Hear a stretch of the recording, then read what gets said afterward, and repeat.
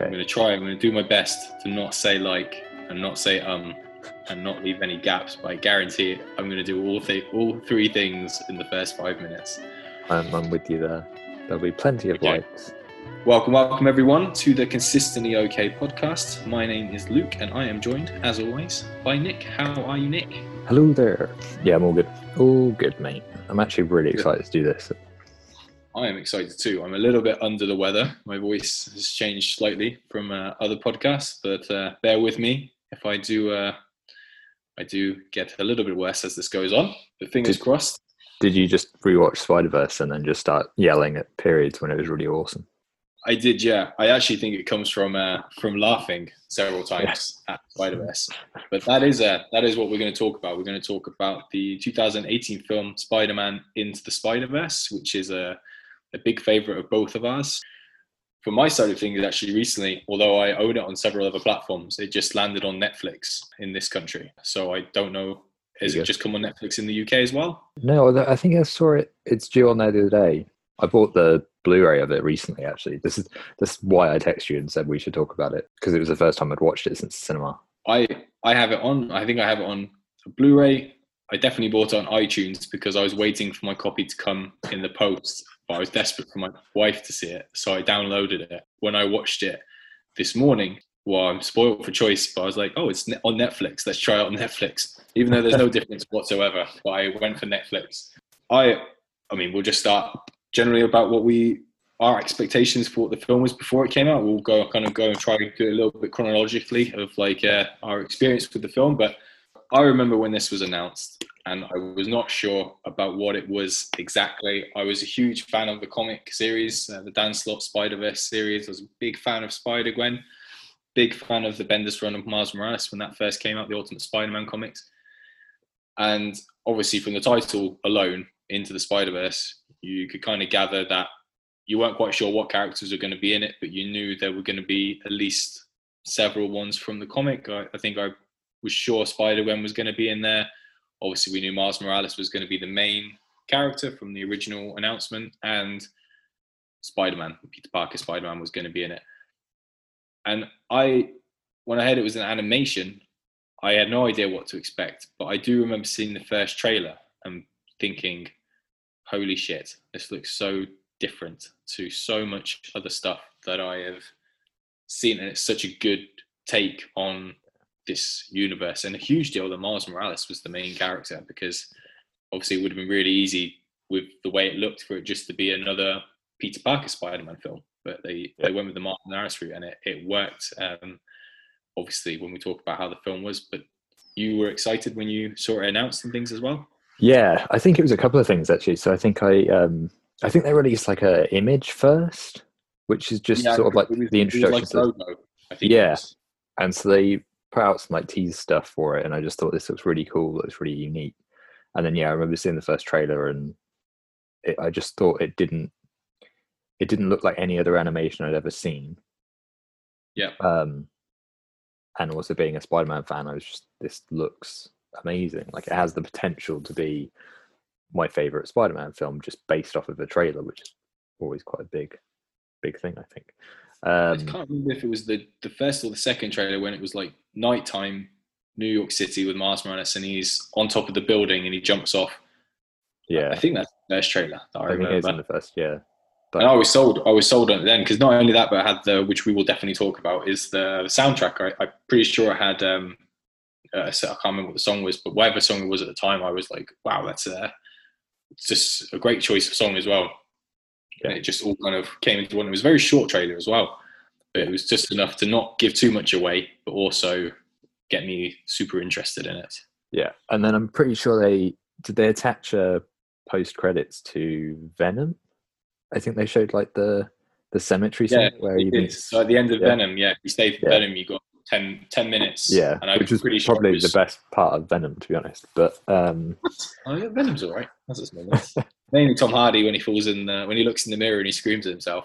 It's top-notch acting. They did, because they showed the bit when Miles Morales is dragging Peter Parker across with the train, and he's using Peter Parker's webbing to get away from the police. Yeah. And he although now we're talking about this bit, he says the line which always makes me laugh, which is the police are in the car and they say someone dressed in a Spider-Man costume dragging like a homeless corpse behind him.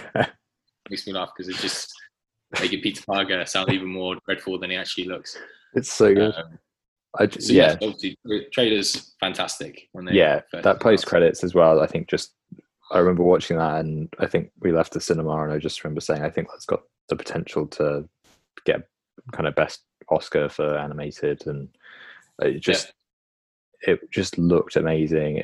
It was just the feel of it as well. Just looking at that post credit scene, I got a real sense of the tone of the film that they were going for, and I think it just felt fresh, didn't it? Felt really fresh, the way it looked and everything. I mean, the arts. I mean, anyone that's an artist as well, or anyone that's into that stuff, they must have just thought this is money right here, because it just really well done. Yeah, so good. I mean, we might as well just jump into the film itself. Well, I mean, where did you see it? You said you went. Obviously, you got it on Blu-ray, but you saw it just twice at the cinema. I saw it twice. So the first time was I actually saw it before it came on general release, because we've got Cineworld in the UK, and they do like unlimited screenings. So it's they'll do like an early screening of something, and one of them was Spider-Verse. And I can't remember how much earlier we saw it. It might have been like a week or 10 days or something. But yeah, we saw it. All of us just came out and said that's amazing, and it was really hard because you wanted to tell other people, have you seen it or whatever, and you kind of can't unless they went to that screening. So I saw that, and then I don't know when it was. It might have been like 2-3 months. It was late. It was later that you're going to say you went to the IMAX one. Yeah, they did. Because I remember being very jealous. Yeah, they did. They do like an IMAX screening sometimes at the local cinema to me.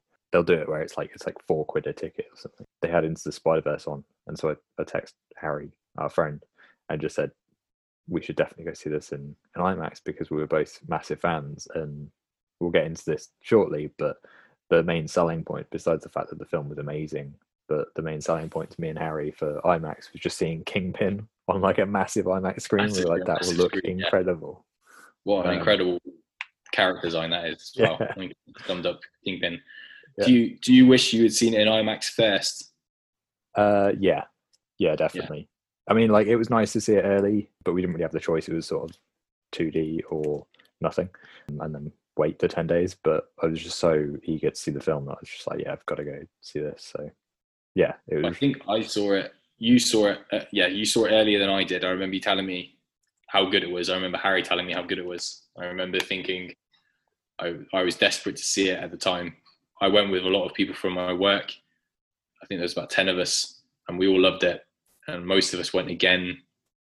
I think we went again about 4 days later to see it. And I was buzzing when I came home. I remember telling my wife, who was home, I just said it was one of the best Spider-Man films I've ever seen. It was so good, and you're trying to explain how it looks, because you've got, if we link this to the actual film itself, you've got animation, you've got like it's a comic style as well, because you have the little text boxes coming up. Yeah. You have letters just flying across the screen at random points. You have, just the style of it was so different to a lot of stuff. Yeah. A little bit of me, when I watched it again this morning, little hints of something like Wes Anderson's Fantastic Mr. Fox, a little bit. Yeah. The way the characters move and that type of how it's shot or how it was done. Because am I right in saying it's sort of like a stop motion, in that it was like... It feels like a stop motion, doesn't it? Because it does feel like a stop motion. That opening scene with Miles, when he's in his in the house with his parents, the way they're moving around the room feels very stop motion-y. But like you said, that the thing that then stood out to me that I remember the first time watching that were all the sound effects, all the comic book additions to it, where it was just like when he'd bump into things and there'd be lines coming off of him, or when he looks at I think it's like the hot food and there's like steam coming off of it and stuff. And it was just the attention to detail to make it look like a living comic book. That blew me away, because I just never seen anything like it. And I remember being sat in the cinema and just thinking, this is going to be something that's really special, because nothing has done this. And like, there were signs of that really early on as well. I mean, is it at the start of the film when the approved by the Comics Authority thing comes up? it's bang at the start before Chris Pine's Spider-Man starts talking. Yeah, which is such a genius idea for the animation to start with that. I was like, fuck. But there's so much of that, isn't there? There's so much. If you just think about the first 10 minutes of the film, how much they've crammed in there in such a smart way as well, with the stamp. Obviously, when the Chris Pine Peter Parker is talking, obviously you get all the Sam Raimi film references, like the Mary Jane kiss and holding the train. The dancing, like everything is, it's very, very funny very quickly, and it's so well done the first few minutes. I mean, even if that was the first bit that we saw at the end of Venom, for instance, I would have been sold on it maybe even more so, because it was so interesting. And the fact that the beginning is so good, obviously they redo it about 5 times in the film with the other Spider-Man characters, and it doesn't feel like it's this again, but it feels funnier each time, or it feels completely unique, and you're excited by it, because there would have been a lot of people that probably didn't know anything about not Miles Morales, but Spider-Gwen, Spider-Ham. Is it Spider-Ham? No, Spider-Pig. Spider-Pig, Spider-Ham. Spider-Ham. It's like Spider-Gwen. Because the film says she's Spider-Woman, but I always thought it was Spider-Gwen. Yeah, well, it's Spider-Gwen, and now it's Ghost Spider.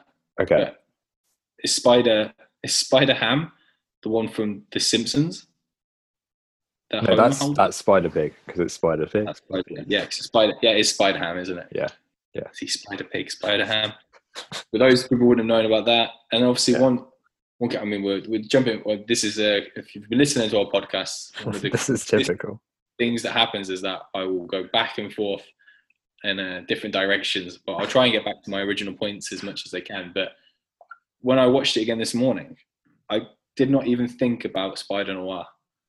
I completely forgot about Nick Cage's role, so good, and how good it is, and how his opening montage is so good. Yeah. So depressing, but so funny as well. Like, they were great. Just the choices were fantastic. Yeah, and all those like character introductions as well. What I love is that they've all got a different style to them. They do, like, they're definitely all very tonally different. Like I was thinking about it, yesterday, the day before when I rewatched it, that Spider-Gwen's art style, that sort of like washed out, vibrant look. So that's amazing. That's something that, again, it was so unique to pitch in that film, because it's a film that's just full of style. Yeah, it's actually quite a homage to. Have you read the Spider-Gwen comics, the Jason Latour ones? No, it's on my list again, but just haven't. Comics. I mean, that sort of style is the comics, the pages and the colours on those comics feel very different to a lot of other stuff. Yeah, I absolutely love Jason Aaron. So they pop, all the colours pop in the comic. Like Matt Murdock is a big part of it, and like his hair is like this ginger colour that like pops on every page. It's nice, and I think they nailed it. I think I remember this being Jason Latour saying that they nailed Spider-Gwen in the comic. But you're right, I did notice the Spider-Woman thing as well in her montage. She said she was Spider-Woman. I thought, it's because she's building everything else as Spider-Gwen. Yeah. I'm pretty sure. So, and she's not Spider-Woman in the comics, because there is a Spider-Woman. Yeah. I also thought the suit's different, because the suit is definitely a Spider-Gwen suit. It's definitely her costume. I mean, Spider-Woman's suit is completely different as well. It's red. Red and yellow, I think, if I remember right. Yeah. So it's strange, especially if they do another one. I would think they'd shove Silk in there and everything, but I can't imagine Spider-Woman maybe wouldn't be a part of it. So, but it's a great opening, and amazing. Like you said, every character that comes on the screen from then on is unique. From Kingpin, who you've already said he fills the whole screen, and it's such a good look, because his head is quite small, but his body is massive. And I actually think I was thinking about Kingpin when I was watching it, because this is the first time I think I've watched it on my own, and actually I've actually picked up on a lot more than I did before. Like, I've noticed a lot more Easter eggs, like Bendis being on Miles Morales' phone when he's on the train trying to phone his dad because he's scared.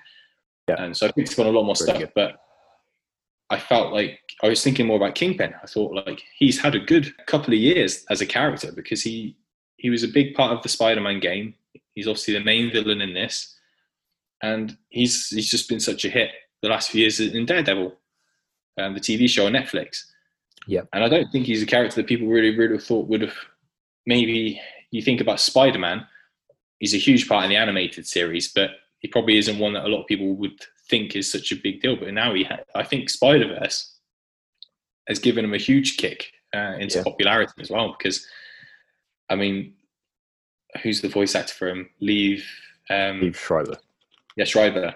His voice is perfect for it as well. That first bit when he walks in and he's humming, and you hear his voice, it's just it's fantastic. And the pen clicking as well. The pen clicking is so good. Cool touch, because he's like obviously it's such a small object. Yeah. To hold next to him, he's absolutely massive. Yeah. He looks fantastic. Even Tombstone, like another character. Yeah, Tombstone's very cool. It's a very cool character to have as a bodyguard, I thought. That version of Kingpin as well. I think it is my favourite version of Kingpin. I love Vincent D'Onofrio as him. I think he's menacing, and he's unpredictable as well, which I quite like. I think that's one of the things I do really like about the character of Kingpin, is that he's quite unpredictable. But just the way he's done in Spider-Verse, it's like intimidation, and also the fact that he is the one that he kills. Like he doesn't just he just doesn't he? Yeah, he's a killer. Like that really stood out. I remember when I first saw it, I was quite shocked that actually he got killed, because I don't know if I knew going into the film that there were two Spider-Man characters. I didn't know there was a Peter Parker and a Peter B. Parker. Yeah. When he got killed, obviously that was something I didn't expect. I can't ever see in Spider-Man actually going out like that in the comics. But it's a bit of a twist in the film. But great, everything, the way he's designed and his voice and everything worked for that character. Just I don't think I like it as much as I do with the Daredevil Kingpin version, Vincent version. But but I love it still. But that's just because I hold Wilson Fisk in the Daredevil series in very high regard in terms of how much I loved the Daredevil seasons and how much I love him in it, especially season 2 when he pops up in the jail. I'm like, back. Yeah. He was very good in it, and he was amazing in that. I think it is just the fact that I just wasn't expecting Kingpin to be basically the entire size of the frame. Like when that hit, I was like, oh my god, that's such a smart decision. It's bold as well, because I think there are certain people out there who probably watch it and sort of laugh at how big he is. Yeah. But I think when you start to realize it in the context of the world, you're like, actually, he's just pretty menacing. He's pretty menacing. Big. He has a little walking stick as well, doesn't he? Which is even even funnier for his frame generally. Yeah. And again, like his story is really emotional as well. The whole story of him just trying to get Vanessa back, and the way that flashback is done. Again, it's with that kind of like washed out kind of watercolor-esque style. It just adds so much to the tone of it and to his story arc, where you do sympathize with him, I think. But just loved it. Clever design. The same with the Green Goblin design as well. Something completely bold. So we by the way, I can't remember if we told you this. Last year at Comic-Con, Luke runs a comic festival. So last year we wanted like a little mascot for our table, and we ended up getting Stone Cold Steve Austin, which is great. But I really, really wanted to buy the Green Goblin pop vinyl, which is... I remember Harry saying it, actually. It was enormous. But it was on offer, and I was like, I feel like we'd regret it if we didn't buy it. It's so bold. It'd be great on the table. But Harry wisely was like, I don't think we'll fit it into the luggage, which we definitely couldn't have. I was just adamant. I was like, it'll fit. You can do it. Next time you see it on sale, you don't have to bring anything else. Just make sure you bring that mascot with you. I'll fly over on him. On him, he's big enough. He's massive in the film, though. Again, that's something that was. I wonder how long it took the creative team to think that's the way we're going to go with him, because I don't think you would get away with it in the modern day MCU films necessarily to go that bold with that character design. But it was good. It was really funny, and there's obviously a bit when he licks. That wasn't funny until the bit where he licks Peter's face when he's attacking him at the beginning as well. Yeah. It's just good. I think it's a shame you didn't actually see him as Norman Osborn as well, or a transformation. Yeah, but he's another character I thought was a great. I think all the characters are really well designed. Like I said, Tombstone, Kingpin, Prowler is a really cool design as well. Yeah, obviously Miles Morales generally, like the look that he had with when he's not just in his suit, but he's got his jacket and stuff and his hood up is a really cool look. Yeah, even Peter B. Parker with a bit of a beer belly is a pretty cool decision. Yeah, I feel like everything on that was really just a really smart decision. And like you said, I wonder how much of it was there was a battle for it, like whether when they were kind of going through a concept phase, whether people were like, you can't do that, it's going to be too out there, too ridiculous, like with Green Goblin or with Kingpin. I wonder. And they I were wonder. like, I mean, I wonder how much they would. Yeah, I wonder how much they would just give them free reign, really, because I mean they came off quite a bit of success, didn't they? So it's by Phil Lord, Chris Phil Miller, Lord, yeah, Christopher Miller, yeah. So they'd done the Lego Movie. Yeah. And I know they'd done the 21 Jump Street. I swear they did another animation as well.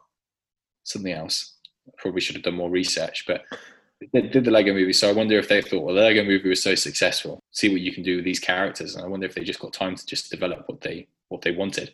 I mean, if you were on the board of making decisions, or the ones who oversaw things, and you saw those first few minutes, for instance, you would probably be sold on it, wouldn't you? You'd just be like, James Gunn's Suicide Squad-esque, when he said openly that the studio came and had a look at some of the footage, and they just said, just do what you want. Yeah, after years go for it. mismanaging films, they've just let James Gunn do what he wants. So I imagine these two got the option after anyone saw anything, just go for it. They did Cloudy with a Chance of Meatballs as well. That was it. Yes, we did. Just a good film as well. Yeah, but yeah, just really, really smart all around. The design of it, the style, just from the opening, everything is. I think in the first 20 minutes, it pretty much sets you up for the film that you're going to get. It's here's the world, here's how we're doing everything, here's all the bold choices. This is what to expect going forward. Yeah, I love it. Really, really love it. We were spoiled at that time as well, because around that time, obviously, the game came out as well. Yeah. Which also had Miles Morales moments in it as well. I think both came out in 2018, if I remember right. I think the film came out early 2018 and Spider-Man came out late 2018. And here we are now. I've watched it, like I said, I watched it again this morning and it still was as good as I remember. And I've seen it several times since. Actually just felt like I watched it again for the first time. I enjoyed it that much. Yeah. I think that's the thing with the detail, is that there's so much to take in with it. So I feel like on every watch you sort of take in something new with it. There's like new little things that stand out. Like you mentioned earlier, the sound effects of like the R, and I only clocked on this watch the symmetry of it, that there's the one of him falling where he says R, and then when he's sort of gone through his hero journey and he's become Spider-Man, it's like a woo as he goes up when he's is it? City. And I thought, fuck, that's such a great detail. It's just, again, it's one of those things that they've clearly sat and thought over all the details and kind of it's like they've gone through it, haven't they? They've probably watched it and thought, we've got room to add this in. And we'll do this going down. It's like, okay, but when it comes up, we'll go up as well. Just it feels very much like a complete work. Like it doesn't feel like they left a lot on the cutting room floor, or they didn't leave anything where they're like, I wish I'd done that. It feels all like it was, everything's intentional, everything's in there they want to do, and they've thrown it all and given you everything. It really does feel like that. I've got the art of Into the Spider-Verse downstairs actually in my and it's a really cool. I mean, all the designs and stuff. It doesn't delve that much into what the original designs were necessarily, but it does take apart like the Kingpin design and everything. But I don't think I've read it all the way through though. There's a lot of information in there, so it's probably a gold mine for information of what the creators actually did. But I just wanted a copy, and I've looked through it, but I've not read it properly yet. But there's so much work has obviously gone into it, and obviously with the sequel that they're going to do eventually. Yeah, I think it's 2022 now, probably 20. I can't remember. I mean, at least it's a film they could probably work on from their homes with the way things are at the moment in the world. Yeah. But if free reign with this one a lot, then sky's the limit with the sequel, isn't it? The you mentioned as well earlier on the dialogue, like the humor in it. The line that always seems to kill me is when Peter B's like, "This is just usual evil talk. In a minute, he's going to say you've got 24 hours." That whole section's just genius writing. Actually, that section has my favorite line in it, and it's probably not actually that funny to anyone, but I remember laughing at the cinema when I saw it both times. I remember laughing when I saw it with my wife. I laughed at it this morning when they've just done that bit and they fall through. Doc Ock is attacking them and Miles Morales is invisible, but he's sneaking out with the computer and the monitor. Oh, yeah. And Peter Parker's like, everything's fine. And then he catches up with Miles and he says, good news, you don't need the monitor. And he just takes the monitor away from Miles. And then you think, why is Miles carrying the monitor as well? Like, he's obviously in such a panic and he's trying to do it so well. He's carrying both things, but he's obviously really struggling. And he's holding on to both whilst he's being attacked by Doc Ock and Spider-Man's still dragging him. And then just after that, he says, this will be a good time to go invisible. no, you're not going to go invisible. Oh, I'll just get a bagel then, and he takes the bagel. I also speaking of that bagel. So again, I clocked on this one because he passes it to Miles just before they swing out into the trees. Miles then throws it off in the background, and it like hits somebody, like one of the workers. And the sound effect, I'm pretty sure the sound effect says bagel with an exclamation mark. And I was like, that's amazing. That's such a clever like sound effect. Because they throw it, and then the scientist says they took a bagel. Like, isn't that the reason they're after them? Yeah. There's so much funny quotes in there that you could just rifle off. Like, it's really. I mean, even just early on, like when he first meets Gwen, and he says that he's going through puberty. It's like, I don't know why I said it out loud. Like, he walks in the hallway, and he's like, why are my thoughts so loud? And he's looking around, and there's a really tall girl in the background. So, oh, he's really tall. Like, it was so utterly pointless, really, because there's no relevance at all. But it's the fact that you're just so in this teenager's head that even though he's going through a traumatic part of his life where he's finding his powers stuff, he still notices there's a really tall girl. I guess it's just his senses are heightened, but it made me laugh as well. And, really funny. Yeah, like even though it's so padded out with humor, it's the story of it and the themes of it are really heartbreaking. Like Gwen's story, because I hadn't read the books of it, I didn't realize that in her world it was Peter that died, and that's why she sort of became a loner. That's just heartbreaking, the way that they've shot that, and it matches that kind of frame of that washed out, vibrant kind of style, and the shot of her just walking alone on the street. It's just heart-wrenching. And it's the same again when you get to the Prowler stuff and his kind of journey of becoming Spider-Man. It's that tragic moment that all the Spider-Men kind of have, but with his uncle, it just hits harder, I think. Yeah, and his uncle's just, I mean, it's the Uncle Ben thing, isn't it, in a nutshell? Yeah. But Uncle Ben was in a supervillain on the side, but obviously he's got the Prowler, and everything like that intertwines, because there's loads of sad moments if you think, because Peter B. Parker's broken up with his wife, but Mary Jane on the Miles Morales dimension they were happily married still, so he can see that there was good there, and Spider-Gwen obviously is looking at Peter Parker, but her version of Peter Parker is dead. There's just loads of sad. There is loads of sadness amongst all the laughs as well. Yeah, it's very, very smart. And I think when you get to this has hit me every time I've seen it as well, when you finally get to the bit where he is becoming Spider-Man, and they do, again, it's that symmetry. I don't know if you've seen this, but when he's with the gang and he's looking at all the costumes, he's not the right height to fit the suit. Yeah. And then when he goes back to spray paint it, he fits it. Like he matches up to it in the reflection in the glass. That's just I don't think I did know that, no. Yeah. Next time you watch it, just look out for it. Like the first time he looks at it in the glass, he's way shorter than the face of the mask. And then when he goes back to spray paint it, his face fits in the mask and the reflection. I'll have to watch it again later now. It's an excuse. It's a really nice detail. Again, it's just that kind of symmetry of his journey kind of being complete. But when he does, spray paint the costume and then he's like jumping off the building and everything, every time I've seen that, I've just wanted to stand up in the cinema and go, fuck yeah. Just like yell it really loudly, because it's just so satisfying. Loads of smart bits like that, isn't there? That's they really took their time to put those things in there as well. What did you think of the soundtrack? Yeah, amazing. Like it's not my usual kind of style of music, I guess. Like I had no idea who Post Malone was before I saw the film, and then that song just really stuck with me. Around now, isn't it? It'll be in your brain forever. I love the soundtrack. I still listen to the soundtrack now. Sometimes if I'm walking to work or I'm, doing other bits and stuff. If I go on my phone, it's always in like the top ones that I've played, and it's just, if you put the Post Malone Sunflower song on, you just throwing back to that film. But it's just a very, very good song, and the whole soundtrack is. Yeah, the whole soundtrack is really, really good. Obviously, the music's very good because it links. There's a lot of songs on there that are very calm with the sad stuff, and there's some really upbeat songs. Actually, I realised today as well, because I've listened to the album so much in between my last viewing, how many of the songs were actually in the first sort of 20 minutes of the film. Yeah. And you only get snippets of them in the film, obviously. And also, there's a lot of songs in the film that actually aren't on the soundtrack, whether it's because of certain artists and everything, or not having the songs already on their own albums, but a lot of good stuff that isn't on the soundtrack. But, I thought the music was, it just all tied together with the way it looked in the soundtrack and the voice acting and things. Just fantastic. And And I think going off that as well, the score, like just the actual score, not Yeah, definitely. really good. Like Prowler's theme tune, the like Yeah, really piercing kind of sound. yeah, That's so good again. yeah, it's really good.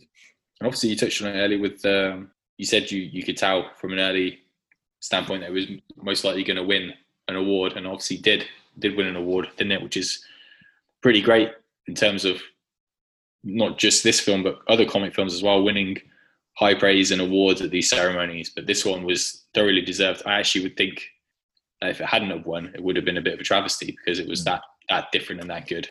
Yeah, it was just so unique, and you can tell it was just a labor of love. I think that's what it is it doesn't feel like just your typical animation. It feels like everybody who's worked on it absolutely loves these characters, these stories. They've got something to say and express with it, whether it's an artistic design or a story element or whatever. It just all feels like everybody who has put something of themselves into it. And so I think it really deserved to win because of that. The other thing I wanted to talk about just briefly as well was Stan Lee's cameo. Good cameo. Possibly my favorite Stan Lee cameo. Yeah, it's definitely up there, I think. I mean, Yeah. Thor Ragnarok cameo was pretty good. But, Ragnarok was good. I think my favorite is always the one in Amazing Spider-Man. That's the librarian. yes, that is probably the best one. It's really good. I like the one in Deadpool as well. When he's in the strip club. Oh yeah, yeah. Was that his last? No, is that his last cameo that he did? Has he got one in Far From Home or Endgame? Was Endgame after Spider-Verse? He had one in Infinity War. He was the bus driver in Infinity War, and then I think this came out, didn't it? Yeah, because Infinity War was 2017, 18. I don't know, Nick. I can't remember. No idea if I. It must be one of his last though, because they have the tribute to him at the end. Yeah. But it's just such a nice cameo, the way that he's cheeky, and I like it's like the one size fits all kind of thing with the suit and how that kind of relates to Miles. I think that's a really nice sentiment. Yeah. And they pitch it in a comedic way, but it has so much more meaning to it as well. I think that's what they do really well with it. I've just been looking to see if it was his last cameo, and two things I've come across that I actually had no idea about. I had no idea that Zoe Kravitz was the voice for Mary Jane. Yep. And I also had no idea that Oscar Isaac was a voice in it for Spider-Man 2099. Yeah. Well, if I did know, then I've completely forgotten. But I remember finding that out before I saw the film as well, I think. And so I was sort of waiting for Oscar Isaac to show up, and then post-credits hit. I was like, oh, there he is. So, you got to assume that Spider-Man 2099 will be in the sequel, the next one. So that means Oscar Isaac's in. Yes. I would hope. I can't see anything about.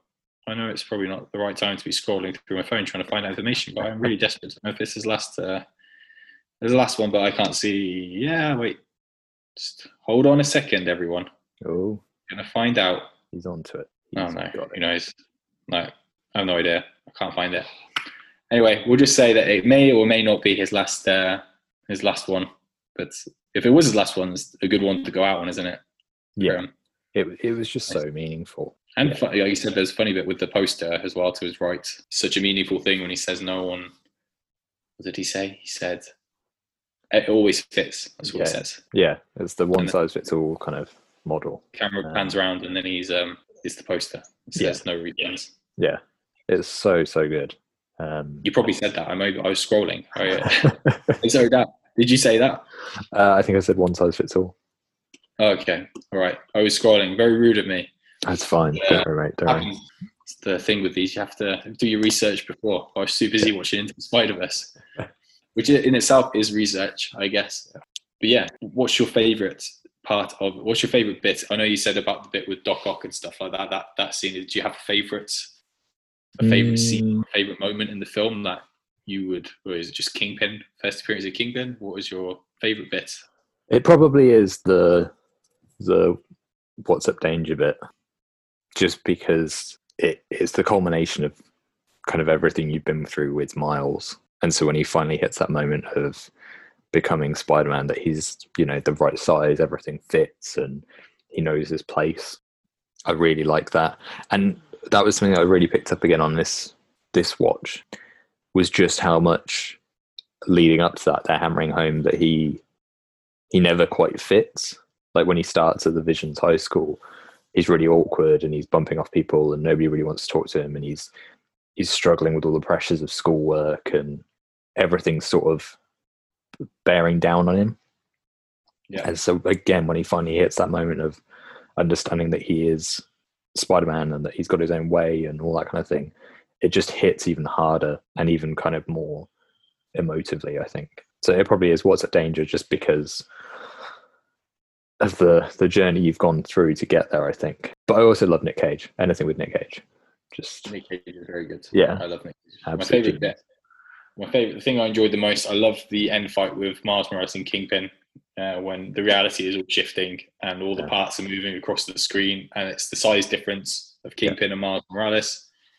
Kingpin underestimated Miles Morales, and sort of the end of that as well, when Miles Morales is talking to his dad, and just the moment, like obviously he's pretending to have a deeper voice and everything like that. Just I really liked. I enjoyed everything. I know we spoke very highly about the opening, but I like the ending stuff just as much. And I love Miles Morales at the end swinging through the city as well, and obviously cementing his place as that Spider-Man.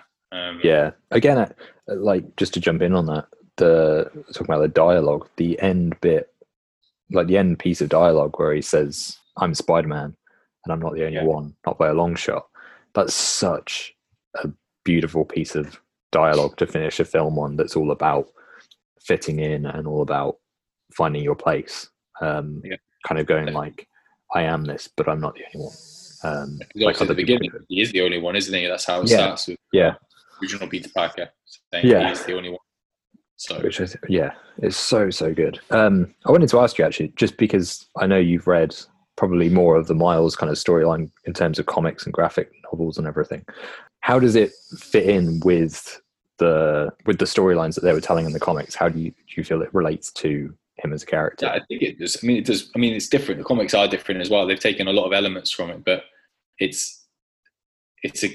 feels like a different. It's because obviously it's you go straight into the Spider-Verse in this. But obviously, Miles, the Spider-Verse stuff doesn't happen for so long. So Miles feels a lot younger than Peter Parker did in the comics. And he's, like you said, he's a lot more anxious and everything like that. And there's a lot of build to him becoming Spider-Man as well. It doesn't kind of happen super quick.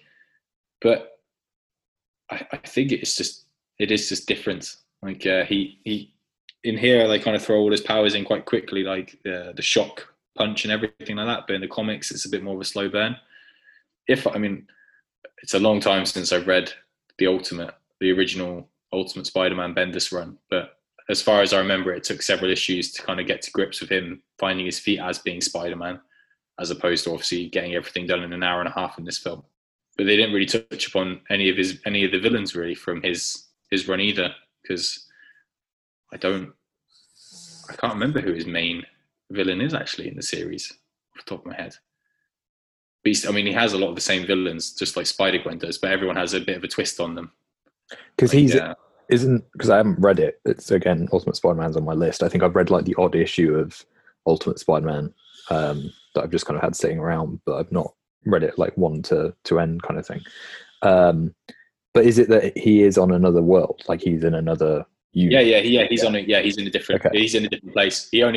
He's in the main universe now because of a storyline called Secret Wars. Was that the one? I can't remember. There was this whole thing with Doctor Doom and the Fantastic Four and everything, and all the worlds were in different places, and there were like different war zones, and they collided. But he's in a completely different. He doesn't know there's other Spider-Men or anything like that. He's the only one, and it was the Ultimate Universe, wasn't it? That was the thing. Two different. They rebooted Fantastic Four, Spider-Man, but a lot of the things were kept relatively similar. Apart from Spider-Man was changed to a Hispanic teenager, which was great. I mean, he's just as funny in the comics and things as Peter Parker. But that's why when the Spider-Verse thing came out, it was such a big deal because, Spider-Gwen came from it, and they had Spidey 2099 in it and things, and just it was a great run. And Miles Morales was so popular as well on his own that it's good that they're both in the same universe now. Yeah. I mean, it's crazy that he's where he's come from now, because obviously he's got his own game coming out. Yeah, that was the thing I was gonna. Spider-Man game, and also, you got to think he'll be a part of the MCU eventually. They sort of teased it, didn't they? With in Homecoming because They did. Well, Donald. Ned is the big part. I mean, Ned is from the Miles Morales comics. Oh, is he? Oh, Yeah, okay. Ned is his best friend. So he's the Cool. one. He's the one who I think he's probably. I think he's like the only person who knows because he doesn't have a girlfriend or anything for any of it or some part of it at least. But Ned is like the one he has to look after and things, and Ned is his go-to guy. But then at Homecoming, the reboot of Spider-Man, the MCU, they took Ned from the Miles Morales comics and gave him a best friend. So it's almost like Tom Holland's Spider-Man is like a Miles Morales type, probably even more so than Peter Parker in a way. So that's unique. And obviously now they have hinted at it, but also with this whole multiverse thing and Electro coming back somehow through a gateway after WandaVision. I don't know. Yeah. But they could easily throw a Miles Morales character in there as well at some point. There's obviously something is too much in one film. Now Doctor Strange is in it as well, but you got to think Miles Morales he's gonna have his own TV show eventually, or he's gonna be in the Spider-Man film because it's just a jackpot character. Yeah. I think it's a big deal, and he does a lot in the comics now as well. And I'm really excited that he has his own game coming out. I would be disappointed if it's just a really short game, although I've heard it's just a big game still. But yeah, I think it's. I hope it's substantial. Just because I think he's got a really good story to tell, and especially in that world as well. Like I love that Spider-Man game. Like that's definitely a podcast for another time to discuss that.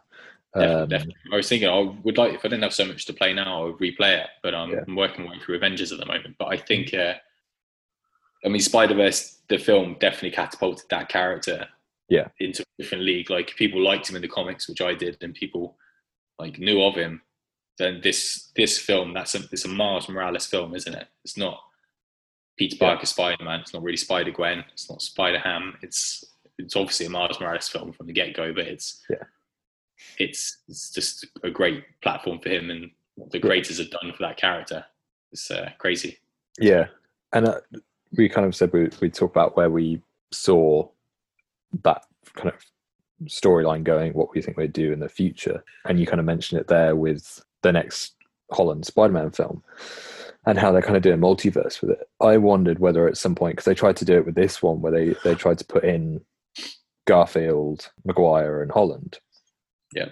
So I wondered whether at some point you get that, and maybe you tie in the live action film with the Spider-Verse animated film, and you kind of start to build your multiverse that way, that you can kind of say, look, they're running alongside each other effectively. They're just different universes. Do you think they could though? Do you think they could put the animated with the Tom Holland Spider-Man stuff without it seeming too far-fetched? I don't know. It sounds mental to say far-fetched in the MCU, but the stuff that goes on, like bearing in mind there's a Rocket Raccoon and stuff like that. But just I would be more thinking that with the deal that they have, Sony and Marvel, that into the Spider-Verse 2, you could have Miles Morales swinging through like a Roger Rabbit type thing, a cartoon on an actual set, and it'd be like, what the hell is going on? Or like, it would have to be Tom Holland waking up being like, what the hell it'd have to be so quick. I think. I don't think you could hold on it for too long. Yeah. I'd love it to be so. I mean, they're definitely going to go the way, aren't they? If they can get all the players on board, especially with Sam Raimi being on the Doctor Strange directing duties. I think there's definitely a hope that Tobey Maguire and Andrew Garfield, mainly for you, because I know how much you love that Spider-Man. Favorite Spider-Man. And it would be great if the animated thing could come in there, but I kind of think it's his own thing as well. Yeah, I sort of don't. I almost don't want its crossover, because I'd prefer it to just exist as its own little bubble. That's what I would like. I would rather it exist in its own little bubble, I think, overall, because I want the live action thing to happen on its own, and I think there's that multiverse, and this has got its own thing going on. I think they could hint towards they already have, haven't they? Because they've taken elements of the Peter Parker character being Tobey Maguire. Yeah, effectively, yeah. So although I guess they could happen, the same things happen in the same universe and stuff on some occasions, but I'd rather them stay separate, and I'd rather the Into the Spider-Verse films focus on like Spider-Man 2099 and other kinds of Spider-Man. Yeah, I'd really like that Spider-Man 2099 ending as well, because it's the fact that when he's introduced, he's been away doing something. Yeah. So it's like, I like the idea that they've sort of built that he's he's got his own kind of plot line, but this thing didn't even come onto his radar necessarily. And this was a huge event, and he's been off doing something. So you kind of know that there's more story there to kind of unravel. Trying to work out who the villain would be, because the villain in the Spider-Verse is the guy who goes around basically trying to eat Spider-Man. Interesting. And so he goes around different years and stuff trying to collect all the Spider-Men characters, Spider-Women as well. So I don't think he's a big enough household name for it to be a draw necessarily. Yeah. You know, I guess that's the kind of thing about them using Green Goblin already. Like Norman Osborn probably would have been a logical thing. Yeah. I'd say a character that I would love them to use for it, but I don't think they will, because I think he's going to be a big player in the MCU. But I'd love it to be Doctor Doom. I'd love him to be the villain of the next Spider-Verse film. Doom would be cool. I'd quite like them to introduce Madam Web. I mean, yeah, that's a possibility as well, isn't it? Yeah, I think she fits that again, weird thing. My inkling is that with the MCU is that they're going to go, eventually they're going to get to Secret Wars. I think that's going to be, I think that'll be the big ending of these next few phases. I think Secret Wars will be the thing where they, you know, they might introduce like 2 or 3 Spider-Men in the multiverse thing, and then it'll be like the Fantastic Four will be a huge deal. I mean, probably another podcast when we talk about thoughts about the future of MCU. Write it down, Nick. So we know. But yeah, in terms of this, though, I think the sky's the limit for what they could do with it. But I would rather it stick to its own universe, is my point. Yeah, I would as well. I think I'd rather it stick to its own universe, but also delve into some of the weirder areas of the Spider-Man comics and find a style for those to really kind of stretch it. But again, we're going to have a really, I mean, you think in the next 2 years, depending on everything with the world with coronavirus and everything, that, you know, we'll have this Spider-Man game coming out, probably another main Spider-Man game coming out. We'll have Into the Spider-Verse 2. We'll have whatever, I guess that's what's going to be called. And we'll have a third Spider-Man film as well. Yeah. So we're going to be spoiled. There might be too many Spider-Men in the world in 2 years' time, but it's an exciting time to be a fan of Spider-Man and stuff. So yeah, I'm excited.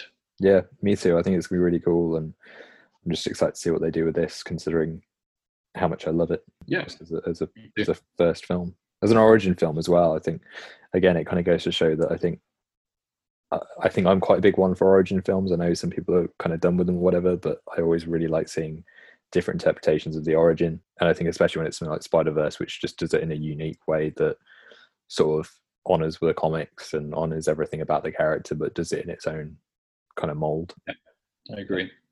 I think you've got to handle origins in a unique way now as well. Like you said, it's nice to see them, but obviously we've seen a lot with Batman films and stuff. People try to do it in different ways and they've still moaned about it or got annoyed about it. But sometimes you have to set it up, don't you? Regardless, because you never know if someone's ever seen it before or not. You know, how are you supposed to know who's seen what? And you might have seen the Christopher Nolan Batman films, but you might not have ever seen the Tim Burton Batman films, or it might be the first time you've seen them. So I think origins are important. I just think people with Spider-Man, I think people just felt it was so close between Tobey Maguire Spider-Man and Andrew Garfield Spider-Man and Tom Holland Spider-Man that it was a fresh feeling when Tom Holland Spider-Man didn't go into any of the origin story. Which was nice, but you know, I would have liked to. Again, I wish we did have that as well. Like, sometime. I mean, we can definitely discuss this at another time because I've got a lot of thoughts about the Holland Spider-Man kind of storyline. But a big gripe with it is always that they've missed the Uncle Ben influence. I know they've tried to introduce it as Tony Stark as almost like that role, but it just doesn't feel the same to me. You know, with Spider-Verse, the thing that it does so well is that it really gives you that sense that Miles has somebody to look up to, that he's family, that's Uncle Aaron. That's another good bit as well, just to interrupt, sorry, is the dad making him say he loves him. Really, really, really, really good bit. Miles is so hesitant that he doesn't want to do it, obviously, but the dad is so persistent in it. Yeah. And as a father myself, I feel like if I had that disposal, like I could talk over a system, and I would definitely do it to my kid. So just gonna buy a megaphone. Just buy a megaphone, and shout my daughter's name as she walks away from me. I think that's kind of a natural conclusion. Unless you have anything else you want to throw. No, I think that's good. I think that's everything. I think I've expressed my love. Definitely say, we both love Into the Spider-Verse. We both love Spider-Man, and we should in the next few podcasts we'll do maybe a separate MCU one, but also maybe we just talk about the Spider-Man films. That would be really exciting. I definitely have a lot to talk about with it, and I know you do as well. Yeah. And I can tell you all about why I think Tom Holland and Tobey Maguire are better Spider-Man than Andrew Garfield. Oh, no. Yeah, just get your notes ready, because I think I'll win that debate. It's fine. All right then, my brother. Well, thank you very much for another great podcast chat about Into the Spider-Verse. And the next podcast we're going to do is going to focus on the Resident Evil franchise, films, games, the new cast information that we had a few weeks ago. Yeah. So we'll look forward to that one. Thanks everyone for listening. Thanks to you again, Nick. And I'll talk soon. Yeah, it's been a bit. Cool. Take care, everyone. Bye-bye.